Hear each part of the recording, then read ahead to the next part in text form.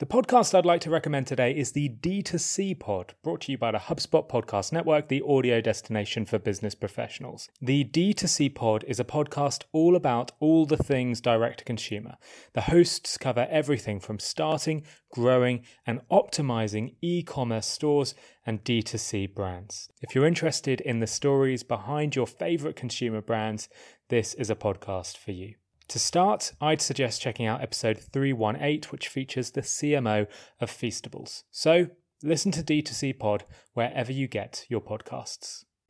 Hello folks, you are listening to Nudge. On Nudge, we look at the world of consumer psychology and behaviour science to try and understand the science behind great marketing. Today I'm joined by Maddie Croucher. She's the Senior Consultant at Ogilvy's Behaviour Science Practice. And here is Maddie introducing herself. Hi, my name is Maddie Croucher and I'm a Consulting Director at Ogilvy's Behavioural Science Practice, where I essentially creatively apply insights from behavioural science to change a range of different citizen and consumer behaviours. And over the last 6 years, I've really specialised in my passion, which is applying behavioural science to drive pro-social behaviours. And that's partly what really led me to co-author and co-edit the book Change for Better, which really explores how you can transform supporter engagement using behavioural science. Now, inspired by Maddie's talk at last year's Nudge Stock, I have asked her to run a quiz for this episode. So in this episode, Maddie will talk through some of the experiments she's covered in her book, Change for Better. She'll walk through those experiments and you'll have the chance to guess which outcome from the experiments you think will win. So it's your chance to test your behaviour science knowledge to see if your predictions actually match up with what happens. And it's a little different from other shows. So if you want to view the questions that Maddie is talking through as she talks through them, just to get a bit more background and to make sure you're following along, you can do so by clicking the links in the show notes. Okay, makes sense? Well, here's Maddie with the first question. Okay, so this first question is a really lovely little experiment that comes from the book that really demonstrates the power of the messenger effect in driving engagement. So as a little bit of background context, it was a theatre company called Handlebars who essentially sent out emails to their subscribers requesting donations to support some of their touring work. And what they did was tested 4 videos of different messengers requesting donations. They had exactly the same script, but a different messenger each time.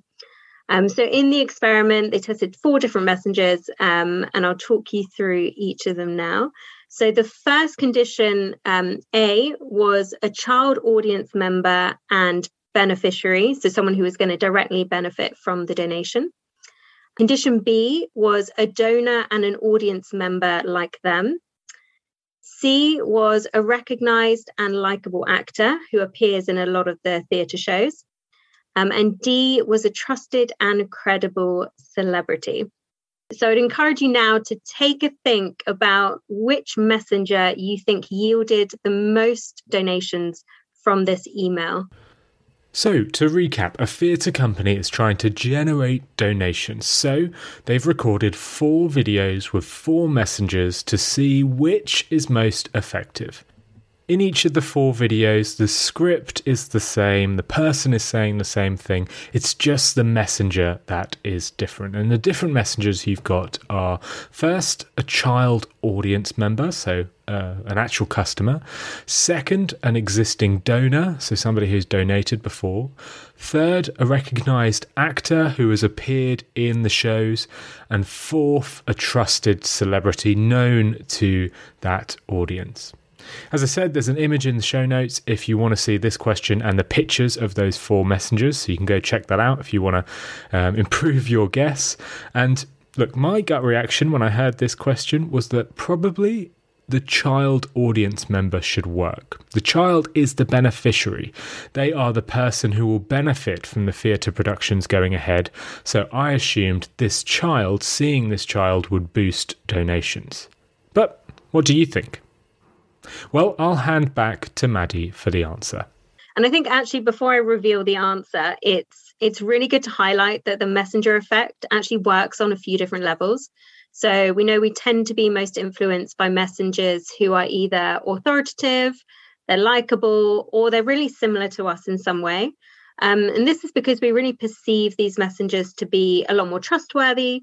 And so we're much more likely to engage with and act on their word.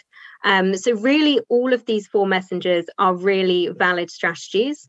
It's just a case of which one was most effective in this context.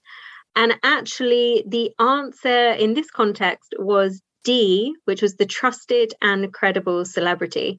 So actually, the celebrity yielded the biggest click-through rate, and also generated twice as many donations as any other video, which is quite a significant difference. So that shows us that for this audience, credibility was definitely the most influential. And actually, really interestingly, just like you, Phil, the team designing the experiment actually strongly predicted that the child beneficiary would win. You know, they believed it would trigger the biggest emotional response and really heighten a personal kind of sense of impact the most. And it's interesting because actually many charities do default to using beneficiaries as the messenger for this exact reason, because it's going to kind of trigger that emotional connection the most. But as we can see, it's not actually necessarily always the most effective option. So I was wrong. The child beneficiary is 2 times less effective than the trusted celebrity. Donors, like all of us, are irrational, and we are more influenced by an influential celebrity than the actual individual who will benefit from the donation. It's why many charities use celebrities to promote their campaigns, and why many brands use celebs to push their brand. Sometimes celebrities do just have that impact where, because they're well known, we trust them more. But I think it has an even more enhanced effect, like you said, when they're kind of credible in that space. So I think in this example, that celebrity was like a clear advocate of this type of theatre. It's actually like a Shakespeare theatre company. So I think he had some connections with that kind of work. So he came across as very credible in talking about this charity in particular. So yeah, if we can kind of layer multiple things on top of each other when it comes to messenger effect, then we can make it even stronger. Okay, let's move on to the next question. Now, in this question, Maddie shares a test she ran with a charity where they tweaked the design of letter envelopes to try and boost donations. Here's Maddie with the question. This is actually an experiment that Ogilvy ran with Christian Aid. In case you don't know, Christian Aid are essentially an international aid organisation. Every year they do a big kind of donation drive where they deliver these donation envelopes all across the country to elicit donations for a humanitarian cause. And we actually tested quite a few different strategies with Christian Aid. But what I'm going to do is actually focus on 3 of the 7 strategies we tested that really looked at how they could make it more intrinsically and extrinsically appealing to donate to this cause. So the first strategy we tested was to essentially add a little stamp in the corner of the envelope that said hand delivered, hand collected by your local volunteer. And this was to really highlight the effort exerted by local volunteers and really highlight that this wasn't a mass marketing direct mail campaign. It was delivered by real people. And on that, we also used a handwritten font, really to try and make it feel more personal and less like junk mail. With this one, it really leverages the behavioral science principle of labor illusion, where we know we tend to attribute more value to things when we feel like there's some additional effort being exerted on our behalf. So that was the first one, the hand-delivered stamp, we're going to call it. The second strategy really focused on drawing people's attention to the fact that they could boost their donation by 20% for free by adding gift aid. And this one was designed really to appeal to people's extrinsic motivations towards getting something for free. And really highlight the greater impact that their donation could have. So number 2 was the salient gift aid. And number 3 was really signalling the importance of the cause by increasing the thickness and weight of the envelope. So this one really leveraged the principle of costly signalling, where we attribute more value and importance to things when we believe that the messenger has exerted some kind of additional cost. And this is really effective because it signals the messenger's own belief in and commitment to their cause, really eliciting greater trust from the audience in return.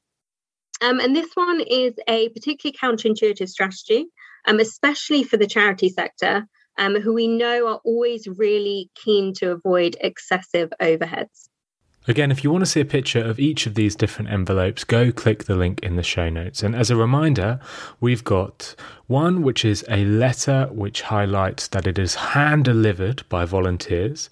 2, which is a letter which highlights how you can boost your donation, increase your donation with gift aid. And 3, a letter with a thicker, weightier, expensive-looking paper. Now, conventional marketing wisdom would probably suggest that the second option should work. After all, that's linking to another benefit, the fact that you can boost your donation. But what do you think? Well, here's Maddie with the answer. So the results of this one were really interesting because the strategies actually had very different effects. So the first one I talked to, the hand-delivered stamp, actually significantly boosted return rates by 14%. So there it's boosting the number of people who donated anything at all. So there we can see that really showing the effort that volunteers have gone to makes more people willing to donate. When it comes to the third one, which was the thicker envelope, that actually significantly boosted average gift by quite a big 16%. So they're really encouraging people to donate more money. And I think this is really interesting because it shows us that in this context specifically, increasing the perceived value of the cause by exerting some kind of extra effort was really effective, whether that's the kind of physical effort exerted by volunteers or whether it's the monetary effort of using higher quality envelopes. So some really interesting learnings from that one. Even more surprisingly, though, was the gift aid, making gift aid more salient, which I honestly thought, hands up, was such an easy win.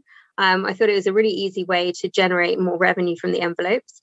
But actually, it significantly decreased return rates by nearly 50%, which was quite shocking. But it presented kind of an interesting question, and we went away and thought about it after the results. And we think it was potentially didn't work as we expected because while the use of the word free can be really motivating, it might be that in this specific context of charitable giving, it actually made donating feel too transactional, and it kind of crowded out some of the altruistic motivations for donating in the first place.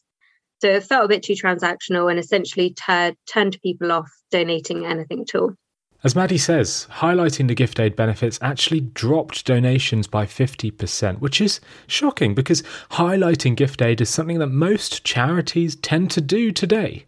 But Maddie's study shows that that could be costing millions in lost donations. The first option worked. It increased donations by 14% compared to the control. And that's impressive. 14% is a lot, but why is it such a big difference? Well, one reason is down to the illusion of labour. See, we value things more highly when we see the labour that's gone into creating it or servicing it. If you can see a chef cooking your meal, you'll rate it as being tastier. You'll say the wine tastes better after you've seen a tour of the vineyards used to create the wine. Michael Norton and Ryan Buell call this the kayak effect. In the research they did with the flight search engine Kayak, they found that users valued seeing an animated loading bar scrolling through airline names rather than receiving instant results after doing a search. Forcing users to wait while the search engine shows all the work it's doing actually increased the likeliness that users would buy. Now that's really impressive. Slowing down the search engine improved actual conversions due to the illusion of labour effect. And that third envelope, option C, well, that increased average donations by 16% versus the control. And the only difference with that third option was the thickness and weight of the paper. Now, this is costly signalling in action. It's really incredible, right? People give more to charity if they know the charity has spent more money on the envelope. It sounds irrational. After all, who wants to give to a charity that wastes money on fancy paper? And yet, it works. Finding a service solution that helps you better connect with customers and keep them happy can feel impossible. It's like trying to remember the name of someone you've just met at a networking event. I've made this mistake before, introducing a colleague to my new friend Dan, only to find out his name was actually Ian. Being personal with your customers is important, but keeping on top of all that information can be very hard. That's where HubSpot's all-new Service Hub comes in. It brings service and success together on one powerful platform for the first time ever. It's got an AI-powered help desk and an AI-powered chatbot that handles frontline tickets fast. Plus, it comes with a customer success workspace that helps reps anticipate customer needs. Plus, it never forgets a first name. All of that can help you scale support and drive retention and revenue. That means better service and happier customers at every stage of the journey. Visit hubspot.com/service to do more for your customers today. Okay, let's head back to Maddie for the third question today.